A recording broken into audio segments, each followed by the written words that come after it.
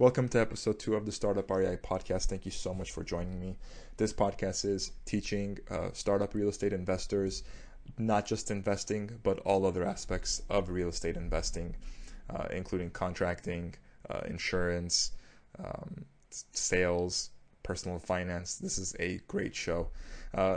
This time around, we are interviewing Mr. Kevin Miller, who is an ex-software salesman turned investor. Well, he was an investor almost his entire life, but now that he's retired, he's taking investing full time.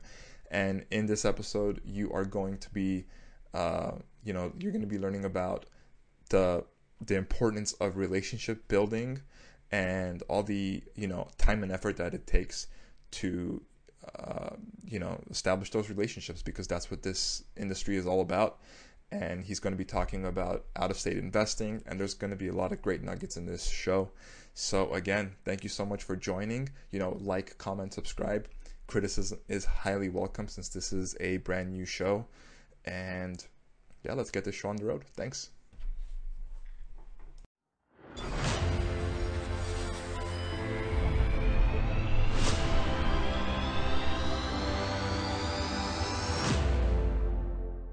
Everybody, thank you so much for joining.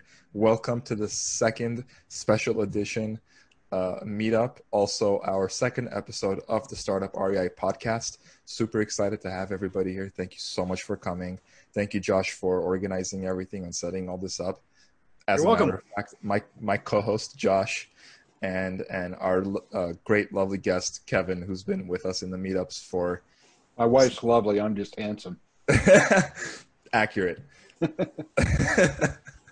Handsome. You're rugged. We'll go rugged. Rugged, yeah. with that new beard. He's been with us since the very beginning of the meetups, constantly coming, sharing his wealth of knowledge, which we decided to turn this into a podcast and have everybody be able to experience that same knowledge together and record it. So this will be recorded. We will, of course, set it on a podcast. It's going to be on YouTube. It'll be on our thing once we actually launch. But we've done a few episodes already. Our introduction, first episode, second episode. We're going to do a few episodes and then we're going to get it, out there. So again, thanks everybody. We kind of want to get like a backlog of episodes before we start releasing it. So we're not releasing like one and then 3 months later, another one, and then 3 days and then 3 months. We're kind of getting a good consistency at the beginning so we can kind of release them in a good order to kind of keep people, coming back for more. It's a consistency thing. That's what we're going for. So it's also, Kevin is one of our earlier ones that's going to be on the backlog until we get it going, but he's going to definitely be out there. Yeah. After this, let's do like every week or something. We'll figure it out. Your Stonehenge, your Stonehenge is falling apart. Oh well. With that, the facade is broken. With that said, let's get started. So, Kevin, thank you for doing this. Why don't you go ahead and introduce yourself to our audience? Sure. I'm Kevin Miller. I live in Simi Valley. Married to a wonderful wife. She's here on the call. 30 years this year. Congratulations. I'm 60. I will be 60. I am 60 years old. I'm turning 61 this year. So I'll give you just a brief highlights. I grew up in Van Nuys. I have one brother. He's 7.5 years younger, so I was raised like a single kid basically most of the time. And got work ethic pretty early. At 13, I wanted to be able to get into the local swim school for free because my parents wouldn't pay for it all the time. They said, well, if you want to come and clean out the bathrooms, you can do it. So I did. And that gave me free entrance. And then later that summer, they said they taught me how to clean the pools, and I ended up having a job. So I cleaned 2 pools, scrubbed out the bathrooms, and that turned into junior high school and high school. I learned how to teach swimming. I did lifeguarding. I did all that. And I was able to work in 3.5 months and make as much money as all my other friends did working all year long. So I didn't have to work during the school year. I just worked during the summer. And, being a lifeguard and teaching swimming isn't that hard. But that's where I got the work ethic. I started there. And I spent the first about 10 years of my life working in management in hotels and restaurants. I opened up a small and then a very large hotel as part of the beginning team. And then I also opened up a good sized restaurant. So as part of, learned how to do a lot of problem solving and working many different situations all at once. That situation didn't work out the way I wanted it to. Some things changed. But while that was going on, I had in the back of my mind, and this wasn't from my parents or anybody else, it was just in my situation. At 21, I bought I was living in a condo, and I bought a second condo and was so excited because it cash flowed $60 a month. Which, hey, that was great in, 1982 was where it was. But I hawked everything and then borrowed money from other people to get that done. And I can't tell you right now, I don't have what the actual impetus to that was, other than I knew if I was going to make it, I had to do something of my own. And the opportunity was there, and I did it. Now, this isn't that property that you bought in, where is that, south from here? Huntington Beach, I think. Was that right?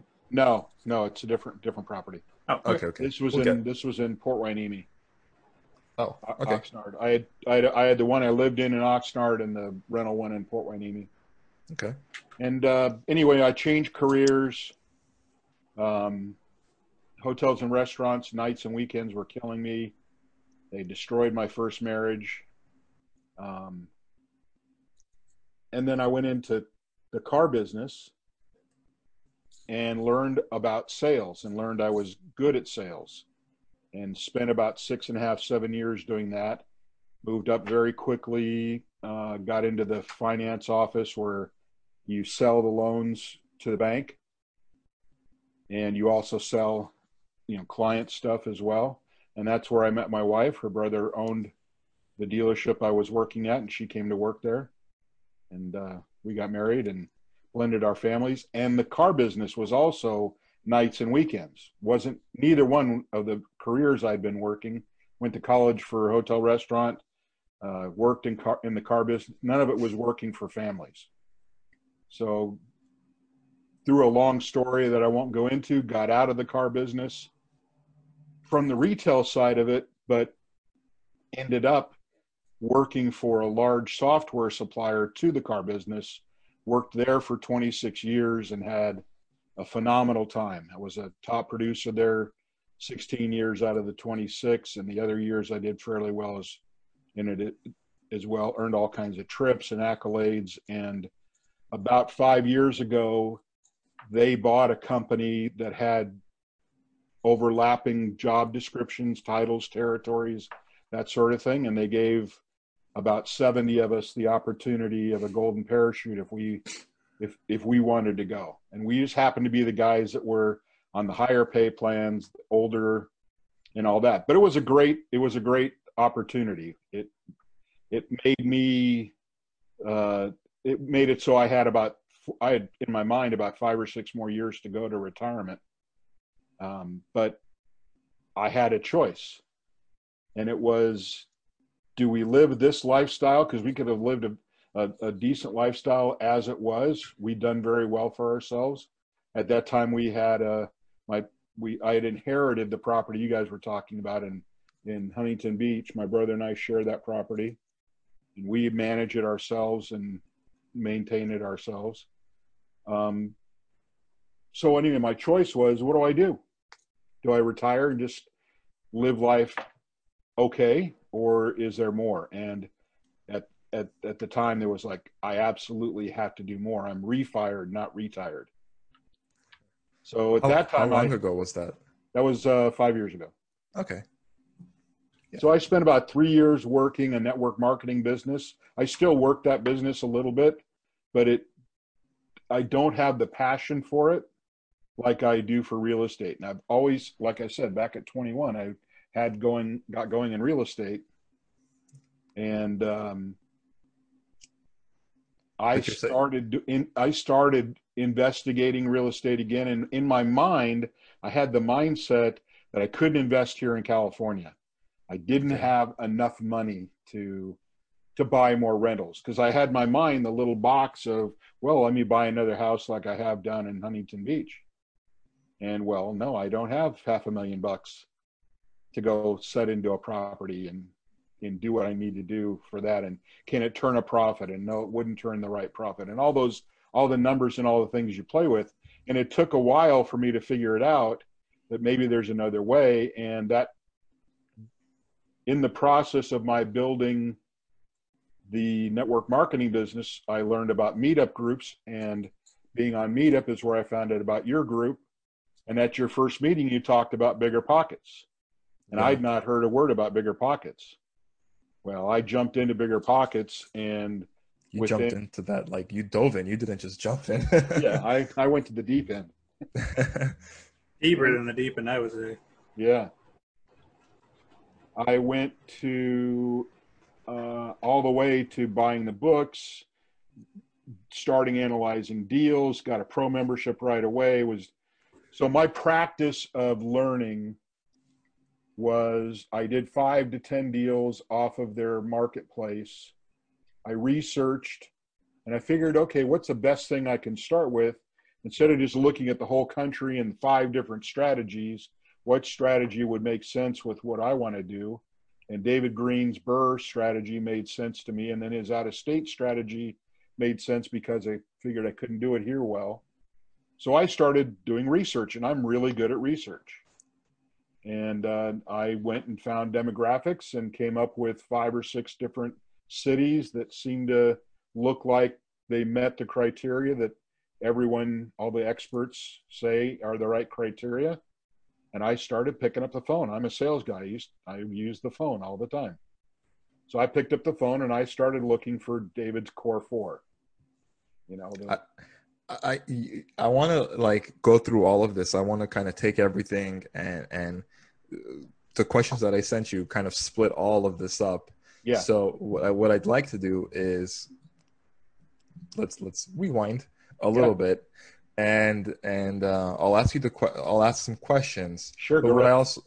I also wanted to add, and I didn't say this during the intro, if anybody does have questions, you can open up the toolbar of Zoom. On the bottom there's a little chat button, and then you can hit the chat, and then to everyone is, I would see it, or if you have something personal to say to either me or Josh or even Kevin, you can switch the person that you're talking to. So if anybody has any questions that they'd like answered, we tend to do that at the end. So the whole the cool thing about this different interview style. All right, so you talked about almost everything, but now is where we're going to get into the details. we're gonna peel back the layers of Kevin Miller.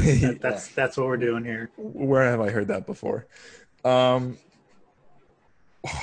Let's jump to the beginning. How and why, or why did you choose hotels? So I was in hotel restaurant. I was very good. One of my parents were both very good cooks. Okay. As are you. Yeah. and we know that. My dad That's true.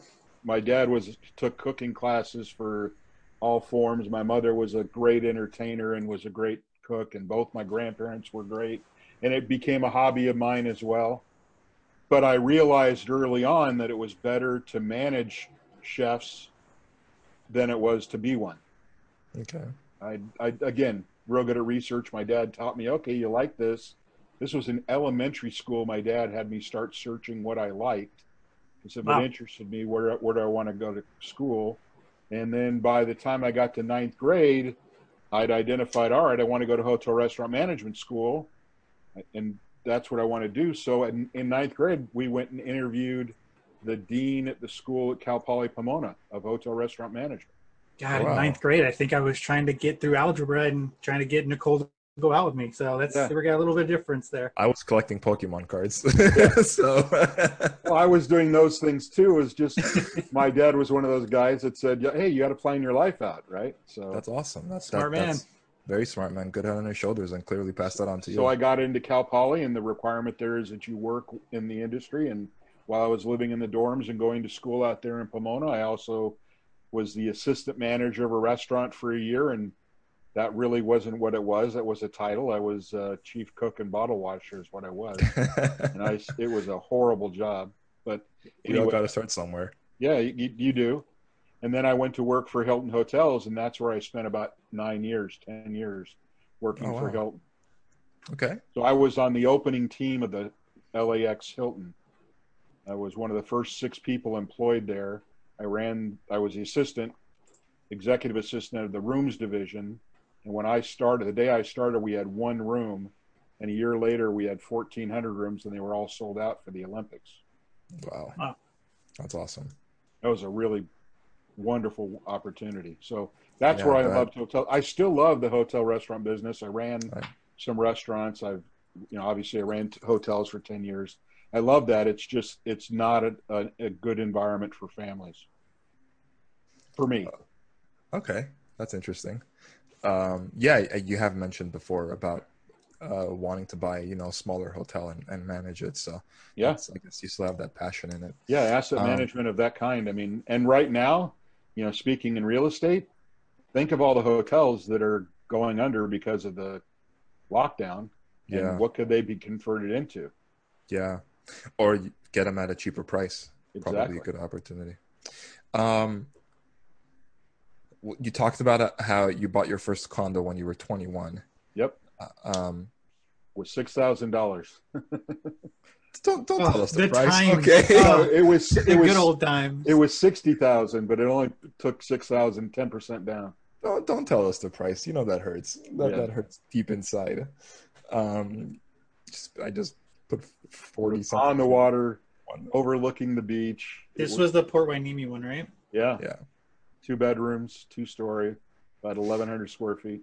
How long did you rent? How long did you rent that for before you let it go? Well, I ended up going through a divorce a year and a half later. So. Oh, okay. Oh, that at that age, that young. Yeah. Oh, okay. Let's see. I married early and finished that one early too. Cheers. You guys can enjoy that. I was. Did you keep the Port Hueneme one, and did you rent that one out, or did you just wind up selling that one? It's a bad story. I gave them both away. To avoid support. Gotcha. You went you were going on about the software salesman stuff, and I kind of want to go back to that because one of the topics about today is how has your skills in that industry helped you with real estate. So we're going to get some pretty good juicy info from Kevin. So on that specifically, I was a territory rep. I sold computer hardware and software to car dealerships, new car dealerships. This was as a software salesman, but hardware and software. Hardware and software, but before that, you were in the actual dealership. For 7 years. Yep. And you were selling cars, or was it? I did that for about 2 years, crazy. And the rest of the time I was in the F&I office, which is what's F&I? Finance office, finance and insurance. Finance. That's where that's where they go to do all the paperwork.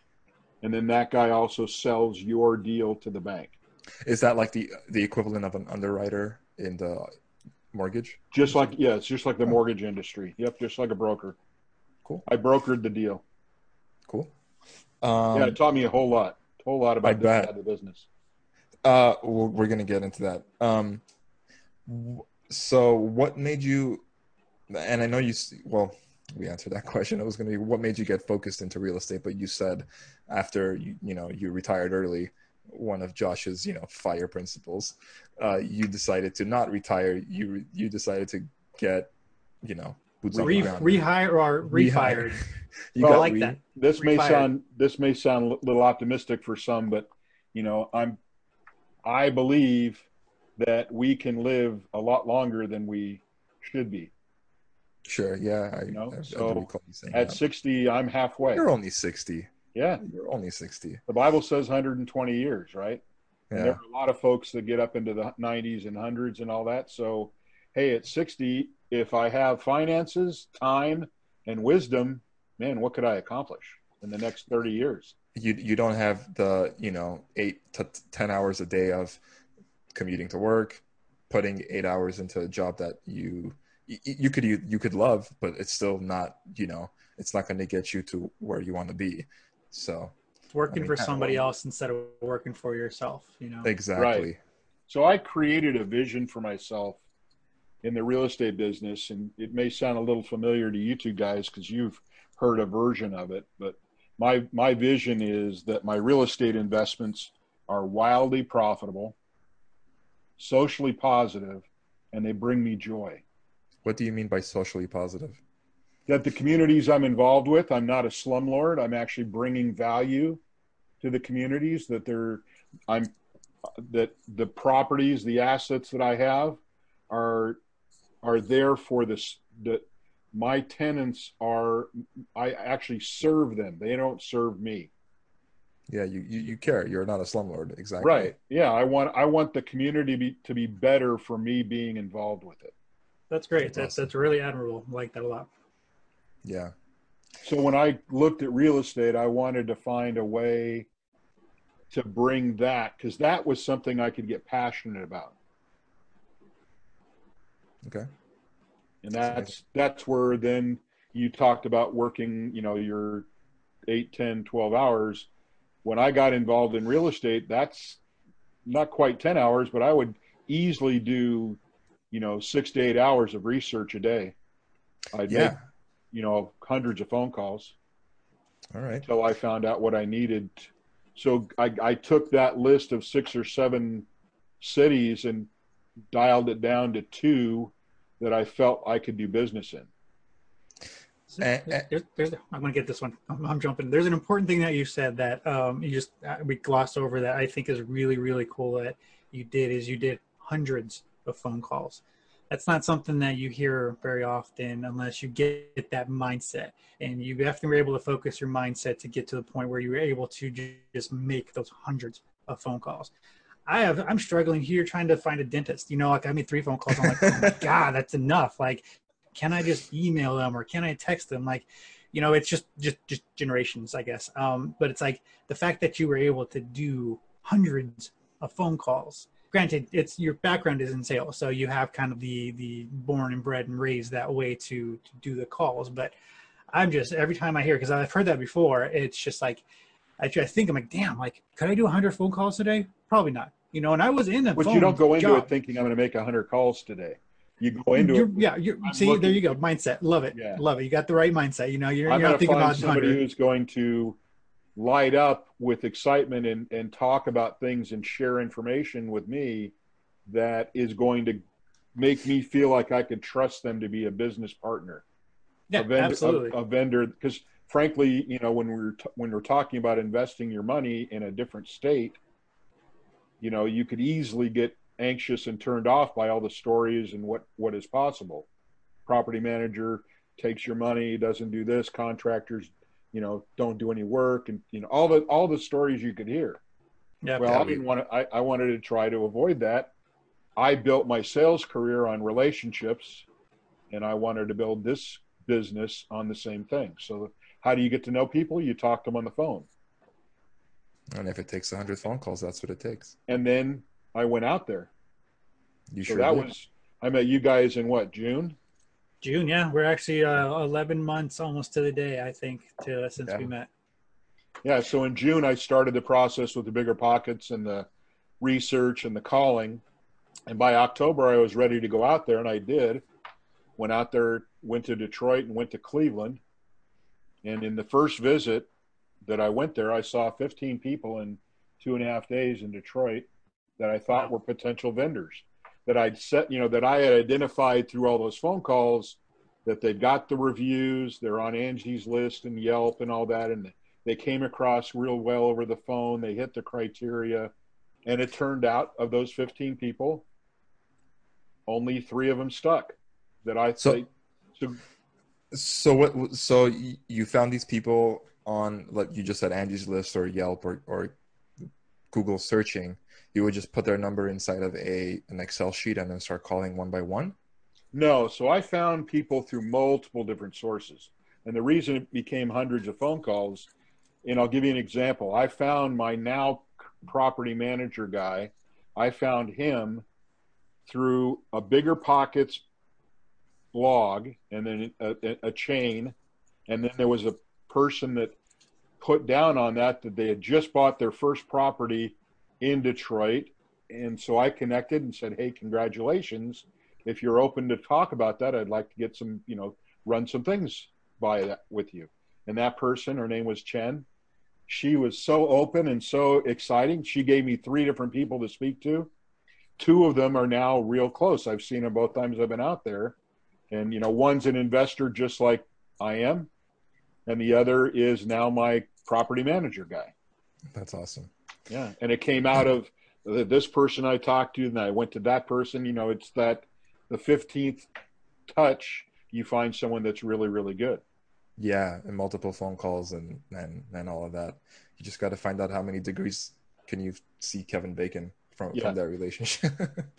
Well, it's also, you back up all the research with, you go out there and there's nothing that passes sitting down at a table and talking. Right. Having a cup of coffee. It's great.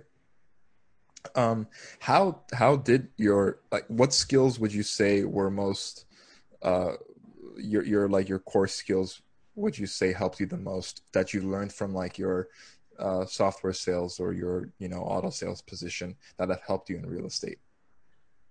Persistence, but persistence with a twist. So I learned early on, the sales I was involved in was long-term sales. So it would take me anywhere from 6 months to 2 years of calling on a customer to secure a deal. Jeez. But it typically was then a signed 5-year deal. Yeah. And it was very, the deals were upwards of, $3 million, $10 million is what you sold. Some of them were a lot less, but these are the software stuff. Yeah, because they sign up for the agreement to do all their business through you, and then you manage that account. But it takes a while to get there. So I learned, you have to visit these dealerships 2 times a month, 3 times a month, and if they get into a sales cycle, you're there every week. Well, you're not making a sale.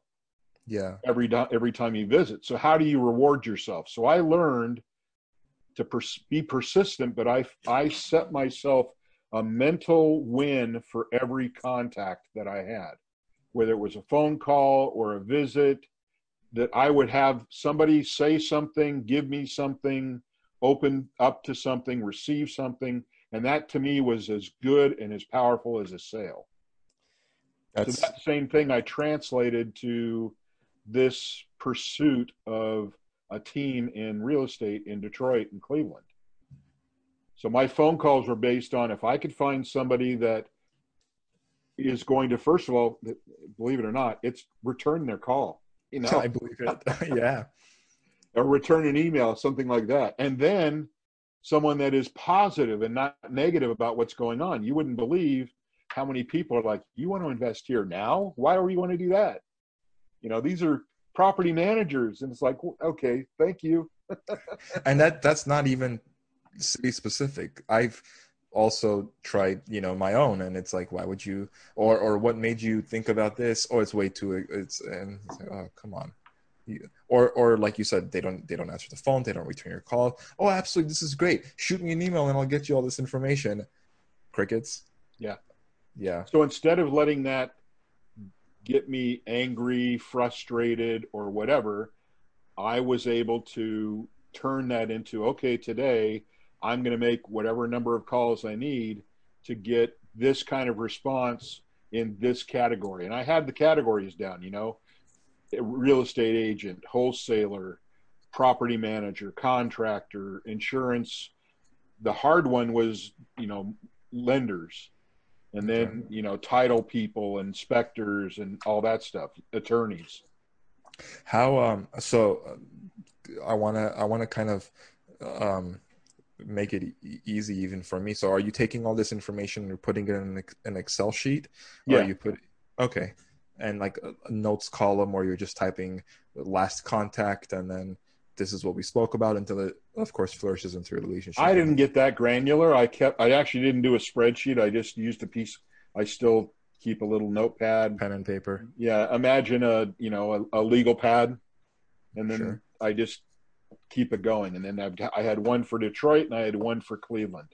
Okay. And I just kept on narrowing down and narrowing down and narrowing down until I was ready to do a visit.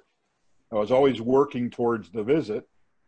And then on the visit, I started talking about investing and saw where they were.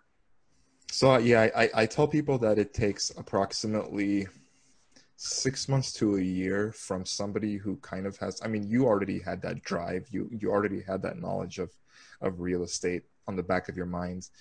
Like you said, you had inherited that property. I tell people that it takes a good 6 months to a year of like almost college level, nonstop listening to podcasts, reading, books, watching YouTube, to fully understand what you're even trying to accomplish. Yeah, for a while I really didn't know. Yeah, I would argue that it could be even longer than a year. I mean, I've been in this for just over a year, and I'm still learning stuff. Like today alone, I talked to people. I was like, oh, I didn't know. Yeah, that. You're always learning. Like I know a lot. Yeah. But I'll tell you, Victor, learning. One of the questions you sent me, the question was, what would you tell your past self? We'll get to that at the end. but I'll answer it right here. I tell myself to take action quicker. Okay. June to October was too long. I could have really, if I'd done what I know now, I could have by October had already purchased a property. Pull the trigger. And it was the visit in October, by the way, that led to me buying a property, and it actually closed escrow in December. Cool. Right. But if I had really followed with what I was doing, I believe I could have had the property by September, October. Now, this is coming from somebody who, like I said, who already knew real estate, who already understood real estate. You got started at the age of 13, making money. Somebody who, their entire life it's been working for the man, or in any case, but it just didn't understand, but like had nowhere to start. I hadn't been a business owner. I'd worked with business owners, but I'd never actually been the entrepreneur, and that was a challenge. It was who here I am going to invest my money, hard-earned money, and I don't have a ton of it, and it's going to be out of state, and what am I going to do, and what's the worst thing that could happen, right? Persistence. So that was in the back of my mind as I'm making these calls and developing the relationships, and is this the kind of guy I can? So if that's the kind of guy that's going to be that vendor, what kind of systems do I have to have in place to make sure it's being done? Well, one of those systems was I had to have other partners in the area that were looking over at what these guys are doing. So my realtor can watch what the property manager is doing. My inspector, all of them are not related. They're separate businesses. He can go take pictures and see what's going on in the places that are going on, because I can't. Those are the kind of things that, what's that? Does David Green mention that in his book, to have them cross-reference each other? I don't think I remember reading that. No, it was it's in my own mind. You should quote that and write that in a book somewhere. It's going to be in Kevin Miller's book, How to Really Invest in How to Really Invest in Out-of-State Long-Distance Investing. Hundreds of phone calls, but don't plan on doing hundreds of phone calls, but you'll get to 100 phone calls. Yeah, you'll just get there. Right. You don't plan on it. You just pick up the phone and call. Well, and guys have listened to Andrew Cushman's story on Bigger Pockets, right? Sure. The syndicator, he's got 1,800 units under his belt. His jump into real estate was he was going into the foreclosures market and buying and flipping them. He made 1,400. And now here's a guy who does spreadsheets and keeps numbers of exactly what's done. He's got the spreadsheet. He did over 1,400 phone calls with a no before he actually got the first yes. 1,400. That's persistence. That is persistent. He got told no. And he says, admittedly, it's because he had to learn how to talk to people. Well, guess what? I'd spent the last 30 years talking to people. So that's a great skill that you've clearly developed, is picking up the phone and making phone calls. Is there any advice you'd give to somebody who's very hesitant about picking up the phone? And I know just do it is what you always hear, and if that's what you have to say, I totally get it. But like, even for myself, I'm very hesitant of just picking up the phone, because even before the call, I have 47 things lined up that I'm going to talk about, which, as we all know, never goes as planned. You never talk about any of the things that you think you're going to talk about unless you have it written down. So I think this is a message to like the millennials and the Gen Zs, because as a millennial / Gen X kind of thing, we don't do phone call. What's a phone? We do email, we do text message, we do Zoom, where we can actually like look-ish face to face. So, like an actual talking on the phone, like I like to talk, I like to ramble, but I hate talking on the phone. Like I'm not a phone guy. I like to see the person I'm talking to. So I have gotten to a point where, like, whether it was a business card or it's like a Yelp thing, where I'm about to text them and I think there's like an icon for like connect with us, and I'm thinking I'm going to push it and it's going to be like an email, but it automatically enters the phone number. I remember this happening to me one time, and like I'll immediately hang up. Like, I don't want to talk to you. That's not what I wanted. It's so funny though. I'll tell you, the first thing is, it's not about you. The first thing you got to do, and I'm not generalizing here, but the older you get, the less things are all about you. The younger I was, and I'll say that, most millennials, and especially even younger, you tend to see things only from your perspective. Sure, yeah. So the first thing I do when I'm getting onto a call is I'm trying to put myself in the position of the person I'm calling to. While I'm looking for information, this is another thing I learned in sales. You don't get, so when you're doing sales, you don't just ask a person for the sale, right? You don't start off by doing that. You have to give information. You have to give a little bit more here. You have to give, it's called, and there's a term for it, it's called pace, lead. But you imagine, if I'm going to get $1 back, I have to invest something to get the $1 back. So I'm going to give a little information. I'm going to add something here, add something there. So when I go into a conversation, I'm looking to find out from that person's perspective. I don't want to rip their day. I don't want to waste their time. I want to bring something of value to them too. Because if they become a business partner, I take that term seriously, a partner.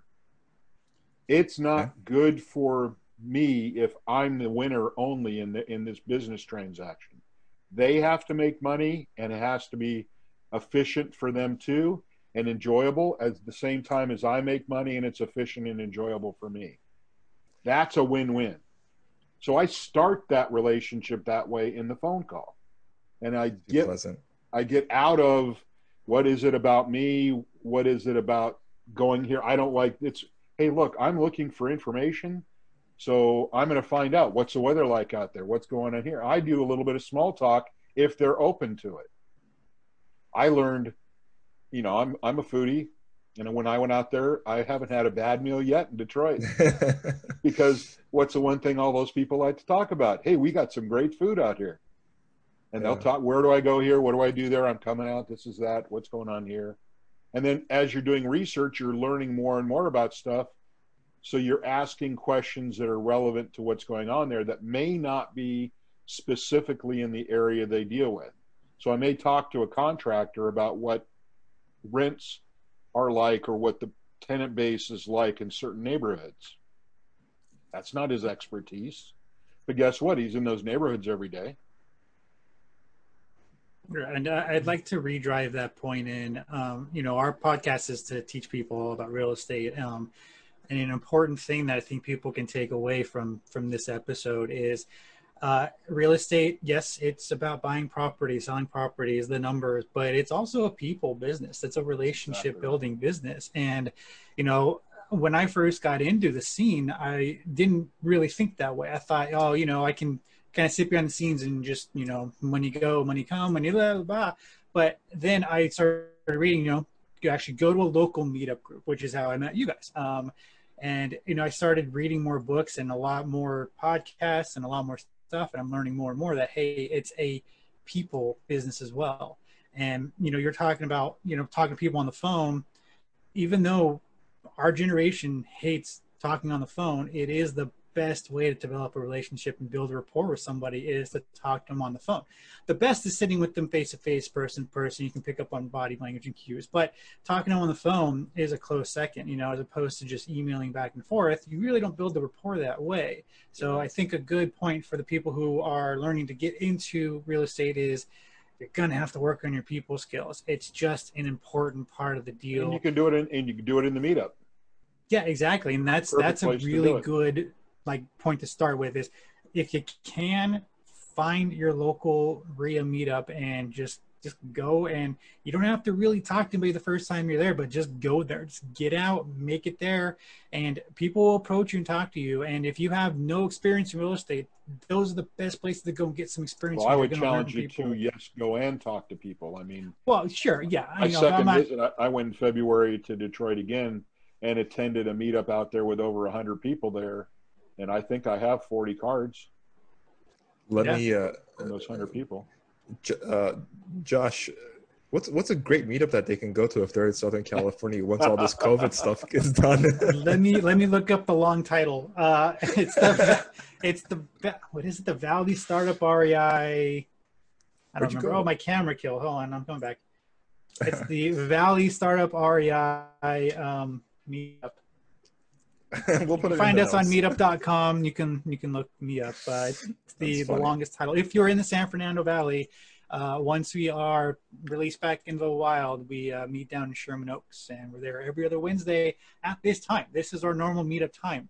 You can come and you can meet Victor, you can meet Kevin, you can even meet me. So we'd love to have you guys come out when lockdown opens up, and we can, be friendly. Bring your cards. And Josh, what's a good book that people can start reading that's going to help them develop relationships with other people? So there's a lot. What's a good starter book? Like, it's an old book, but it's a good one. Is it the one you don't like? Is this called Leading? No. I can give you like 10 books. Just name one off the top of your head. Think and Grow Rich.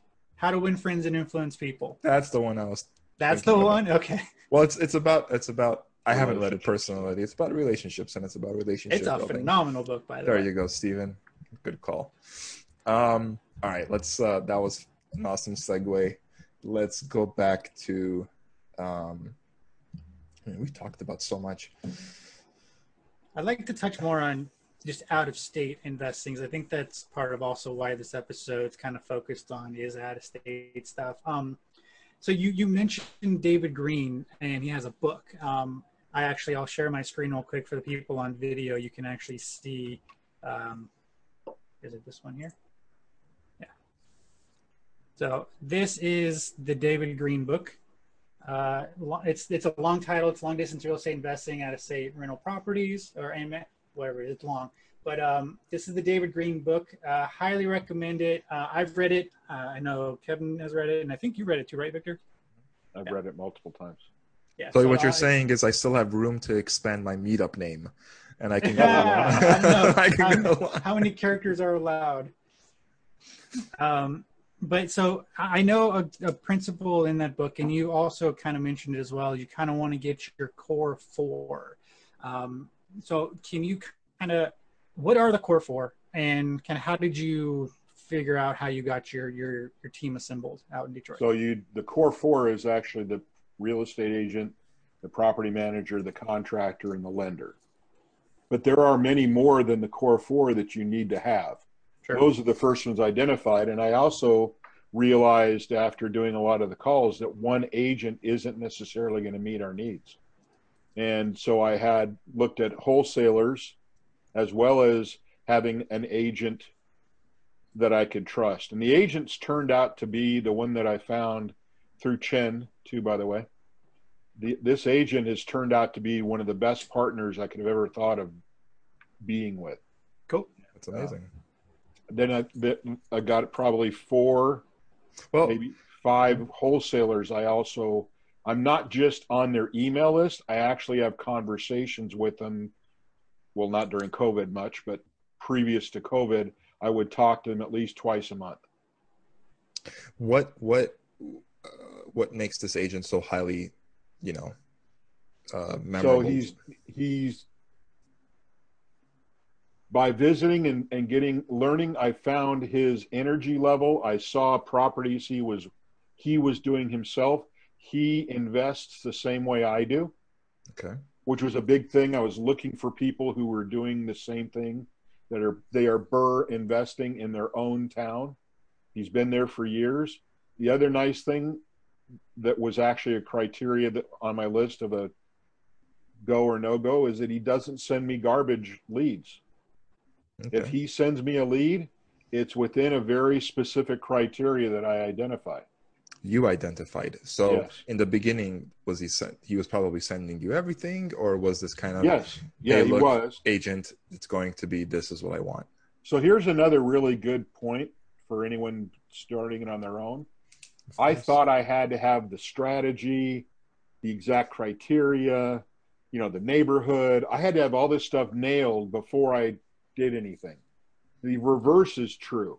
By me doing investing, or by me doing the conversations with potential members, I learned what's working in that specific area best, what neighborhoods are there, by having good conversations, and frankly, by doing 5 to 10 analyses a day off of the marketplace, off of Redfin, off of Zillow, off of other things, what the wholesalers send out. By doing all that, I was able to take what I thought I could do and refine it down to a very narrow, specific. I think I'm now down to 5, 6 neighborhoods only in all of Detroit. Instead of all of Detroit, it's actually just down to a few neighborhoods with a very specific identified criteria. But that came from having the conversations and seeing what's happening and visiting properties and doing, gosh, how many analyses have I done? If I've done, just call it 5 a day for 10 months.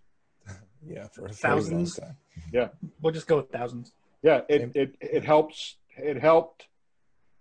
So when we go back to what should a person do, I don't agree that it's 6 months to a year. I think you can get there in a couple months by taking that approach. Do the analyses, have the conversations, go do a visit, and you'll find what lights you up and what strategy fits your plan, your criteria. And I want to add, if you're not going to invest out of state, and if you have a local market, or even if you just want to get involved, meetups are great, but go to these open houses. Go to every weekend. Go to an open house. Go driving for dollars. Just drive by neighborhoods and see. You don't have to go somewhere else. Yeah, you don't have to go far, but it'll accelerate that process of analysis, or it'll accelerate you won't be stuck in analysis paralysis as much. You're constantly thinking, well, what should I do? What's a great strategy here? You'll hear 20 different strategies, if not more. That's probably just the ones that I couldn't barely scratch off the top of my head. So the caveat I would add is doing all that, but not getting onto 15 different strategies. Right. I always stuck with buy and hold. I didn't go over to flip. I didn't go over. In fact, within buy and hold, I forced myself to stick to duplexes to quads, somewhere between 2 and 4 units. I didn't want to do single families. They weren't profitable enough for what I was looking for. You didn't do shiny object syndrome. Yeah, so I kept it in a really narrow window. Does that mean I'm never going to do a flip?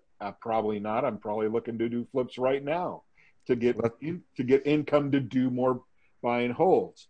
But it's not my main strategy, and it's not where I spend most of the time. And my goal is to move towards the garden apartments, the 30 to 50 unit garden apartments that are all over the area of Detroit and Michigan, and actually everywhere. Yes, southern Michigan, they're all over.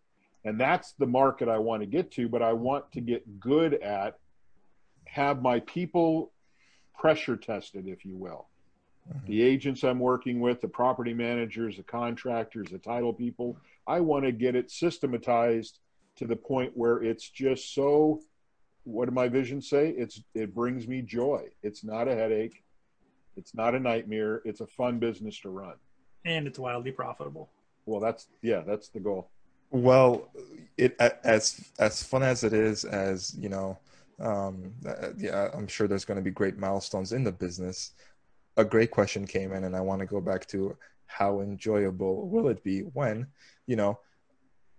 issues happen, right? So The question was, since you started your Spur strategy project in Detroit, are there any adjustments that you've had to make to your original BRRRR plan after your rehab started? Yes, and they're positive. So any surprises? yes, yeah. So the bottom line was it was a duplex that was pretty large and had an undeveloped basement. But on closer inspection, when we were out there in February, it was revealed that it has its own entry and exits. In the basement? So, yeah, in the basement. And plenty of room to develop not a studio, but a full 1-bedroom. Actually, there's enough room to do a 2-bedroom. There aren't enough windows. And the windows are too costly to put in. So it'll be a large 1-bedroom.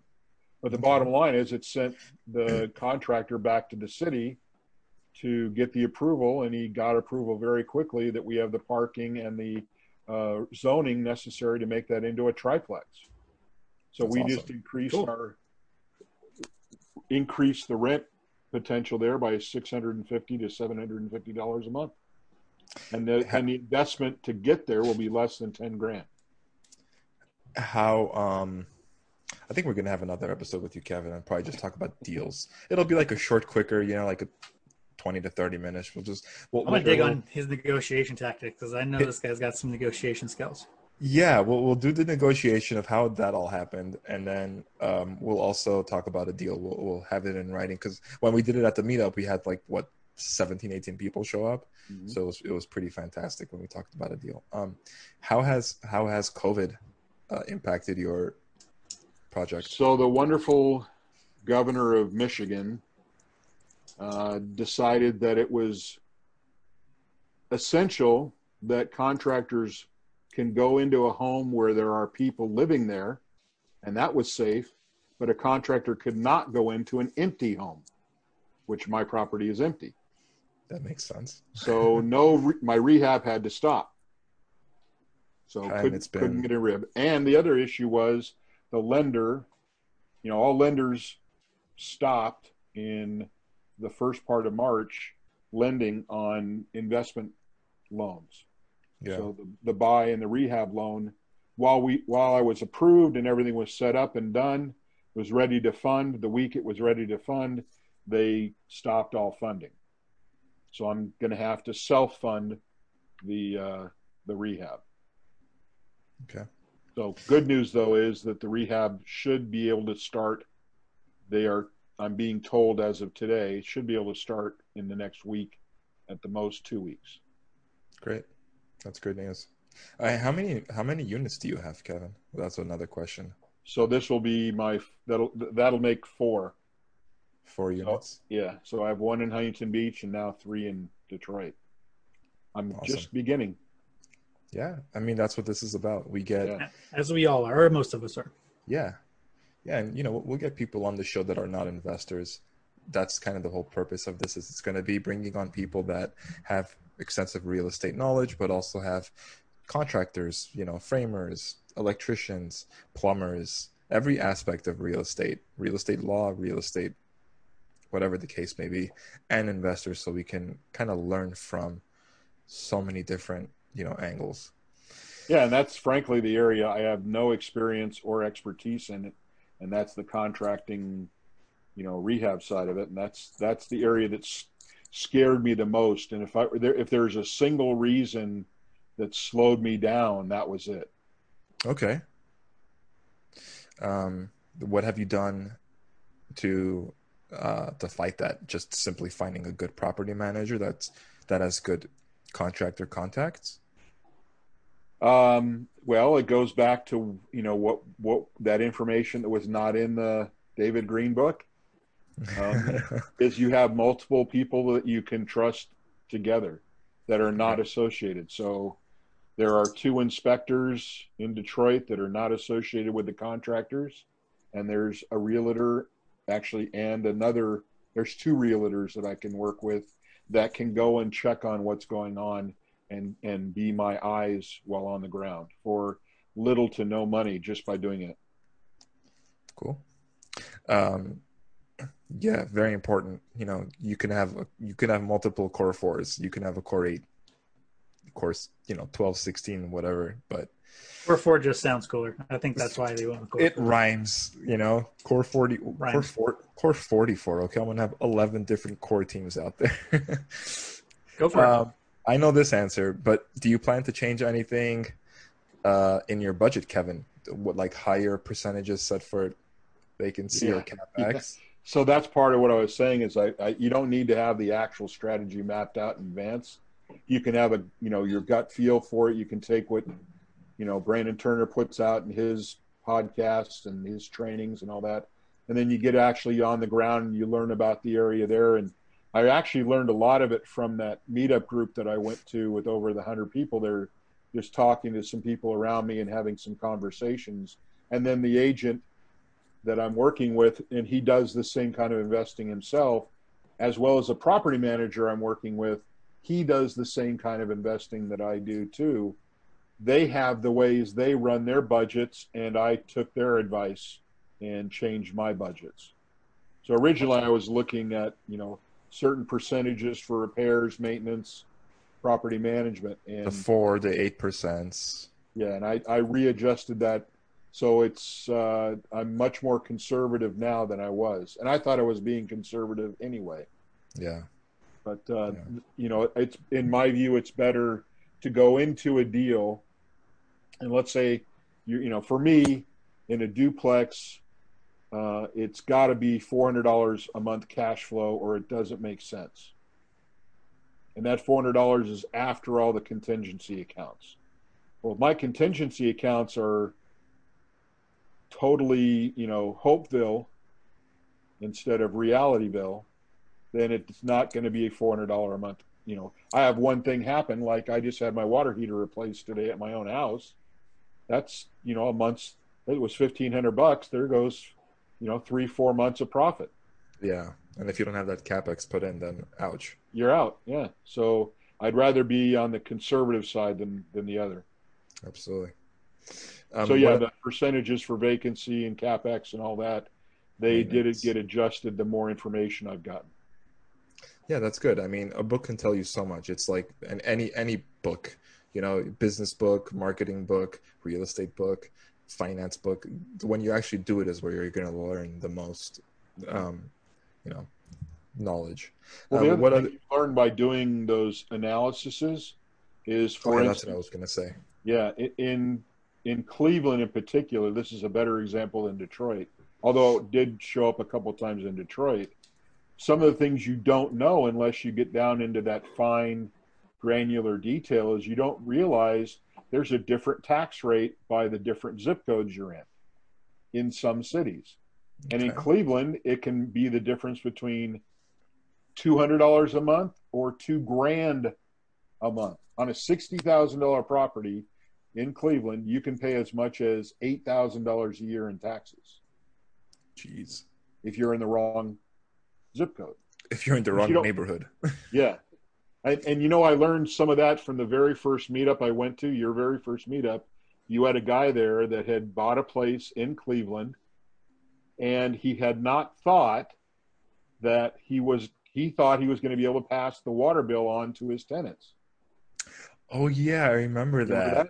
I remember that. Well, I also learned about that. Cleveland has this nice little deal. They pass on any of their bond issues to the landlord. It's illegal for a landlord in a multi-unit, which is 2 units or more. It's illegal for the landlord to pass the water bill on to the tenant because the property bill, the ballot measures are put into that property tax bill.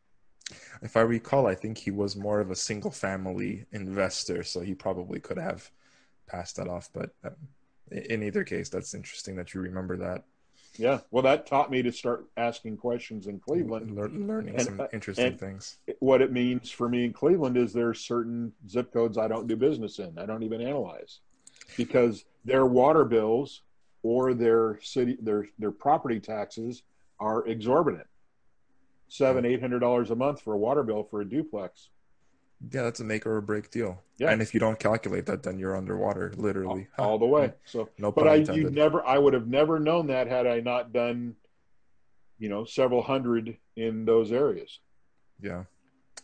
Speaking of different zip codes, what other cities are you interested in besides Detroit? Cleveland. If you have any, Cleveland. Yeah, and I'm opening my mind up. I'm starting to think about a couple in the southeast too. Okay. But I really I want to get good at one area. So Before moving forward. Yeah, my 1 to 2 year goal in Detroit is to have 20 doors, and in Cleveland to have 10. Okay.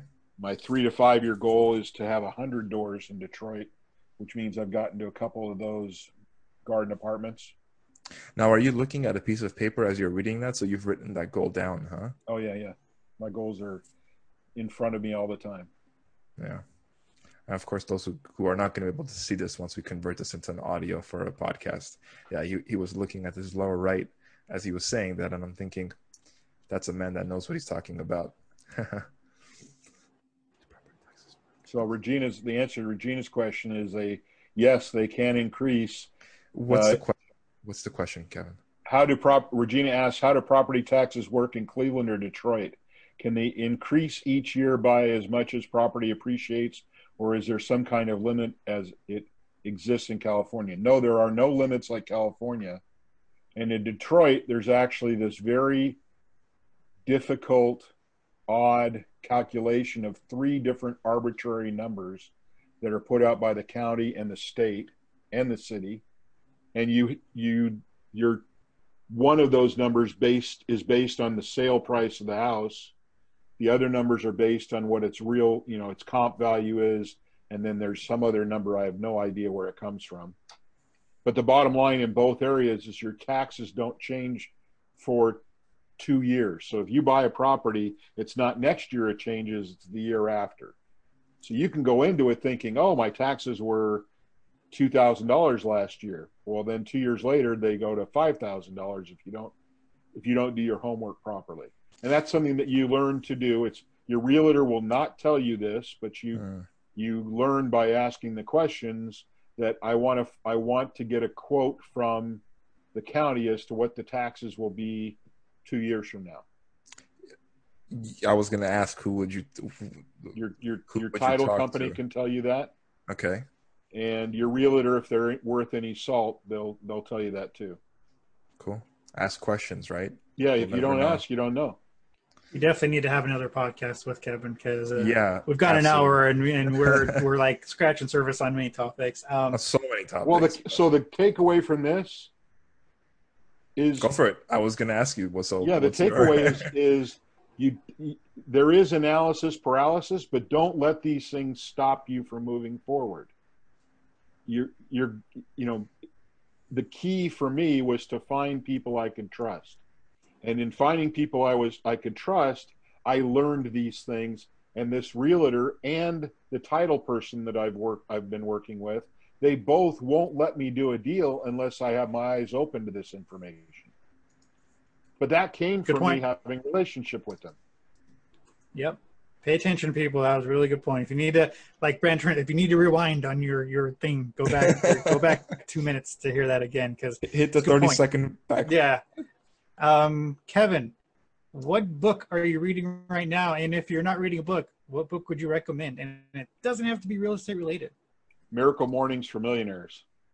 It's a good book. Well, I read not the Millionaires one, but I read the original one, and it is a good book. So I highly agree. I was going to say Miracle Morning is now like a brand, right? Yeah, Hal Elrod has made it into, there's like 5 different versions. I chose the Miracle Mornings for Millionaires because the co-author of it happens to be one of the founders of the men's networking group I'm part of called GoBundance. Okay. Which we will go in on the next podcast because I want to talk about GoBundance. Or maybe the third one. This is great stuff. Josh, you never asked me what book I'm reading. I know what book you're reading. No, you don't. Actually, I picked up a completely different book, and I have not put it down. It was the Witcher series. Yeah. No. All right, Victor. Yes. What book you reading? And if you're not reading a book, what would you recommend? Doesn't have to be real estate related.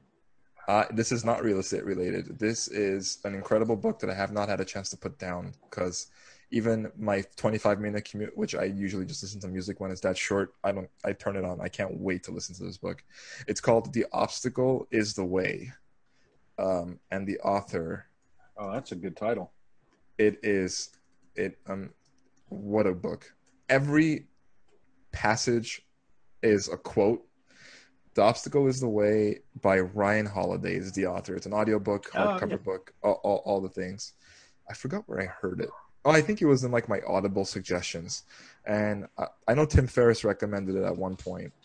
And it's very stoic, but oh wow, what a fantastic book. Well, Josh, what book are you reading right now? Oh, hey, Josh, what book are you reading? So I normally don't do audiobooks, but I'm going to highly recommend that if you want to listen to one, David Goggins' book, Can't Hurt Me, listen to the audio version because they kind of talk in between chapters with David about his upbringing and stuff like that. And the dude's very loose with his language, but he is a very strong inspiration. So it's Can't Hurt Me by David Goggins. You can read the hard copy, but I recommend listening to the Audible version because there's a lot of insight that he gives between chapters, which I think is great. It's like, is it read by the author? It's not. Well, it's read by his not ghostwriter, but the guy who wrote it for him. But he like will stop and then he'll ask him a question like he's in the room with them, which I believe he is. So cool. It's phenomenal. It's a good book and it's very engaging too. An interview while reading the book of the author. It's people coming up with some cool ideas. Yeah. And David Goggins is quite the inspiration. I'm not gonna, no spoilers, but it'll be my next book. Yeah. So we're going to be wrapping this up. Thank you, Kevin. I had one final question for you, sir. You already mentioned it, but maybe it's something that's not real estate related. What are some goals for you for the next foreseeable future? Well, I mentioned the real estate goals. I also have a voiceover business I'm building. I'm still working on that, getting better on my skills. Yeah. In my is that your microphone and behind you? Yeah, it's my little recording area. Yeah. Cool. I like the soundproofed walls. Yeah. So my goal is to have that producing a good, healthy, six-figure income that's not hard to achieve from that little studio right there. Awesome. Soon. And then you have the voice for it. Thank you. Thank you. Other than that, I've got quite a few other goals. Most of them are health and family related, but business wise, I shared with you the 1 to 2 year, the 3 to 5. The main goal I have in that I'm focusing everything towards is that somewhere around year 5 that I'm doing my first syndication as a general partner. Okay. And my goal is to do it in 100-unit multifamily. Now that may happen sooner, depending on what the economic situation's like and the learning curve. Mm-hmm. I mentioned GoBundance. GoBundance has helped me understand that it's not as hard as I thought it was going to be a syndicator. And the skills that I've learned already are exactly the skills to develop towards that. So getting good at what I'm doing in Detroit, what I plan on doing in Cleveland. If I can hit the 100 units in Detroit, 20 units in Cleveland in the next 3 to 5 years, syndicating above that will be no problem. Awesome. Excellent. Thank you for sharing that. Excellent, Kevin. All right, everybody, let's wrap this up. This is, again, episode 2 of the Bigger Pockets podcast, interview, recording style episode. Our sponsor today is our Instagram account. You can find us on Instagram. That was awesome. Startup REI. It is startup_REI. You will only see me because Victor doesn't record on there, but I haven't done it quite a lot lately, but picking it up again. I do kind of little segments of just what I'm thinking about, or maybe little real estate tips and tricks here and there. So come follow that startup_REI. You can also find my personal one. I do kind of similar stuff, a little bit more personal things on that one. But yeah, that's our sponsor, startup_REI on Instagram. We also have a Facebook, but that one hasn't really moved much, but that's in the works as well. Who knew juggling so many things would be this difficult? Well, there's a book called The One Thing that would I bought that book too. I'm gonna be reading that next. Maybe it's that's gonna give me some pointers. We'll see. It will. I stopped reading because I realized I'm breaking every single rule that he's giving you. So I felt like I was being sacrilegious by continuing to read the book, even though it's right and I'm wrong. That's really what it boils down to. No, it's you're right and the book is wrong, Josh. Come on. No, definitely not. But anyways, thank you everybody for joining. Thank you guys for asking your questions. We appreciate all of you. We are a fledgling little podcast still, but hopefully we have great potential, great things in the future, and we love to see that you guys will come back for our next one. So stay tuned. We'll be on Meetup, we'll be on Bigger Pockets, and we'll let you know what it's going to be. Victor, I will talk to you in a second. Kevin, if people wanted to reach out to you, they can find you on Bigger Pockets. Is that correct? Bigger Pockets, Facebook, Startup REI Meetup. You can message inside of there. And his phone number is 80. Just kidding. Yeah. We won't do that. Yeah. So thanks, Josh. Thanks for that. Thanks for the shout outs to our sponsor. Everybody stay safe, stay healthy. Have a wonderful evening, and we'll catch you on the next one. Bye, everybody.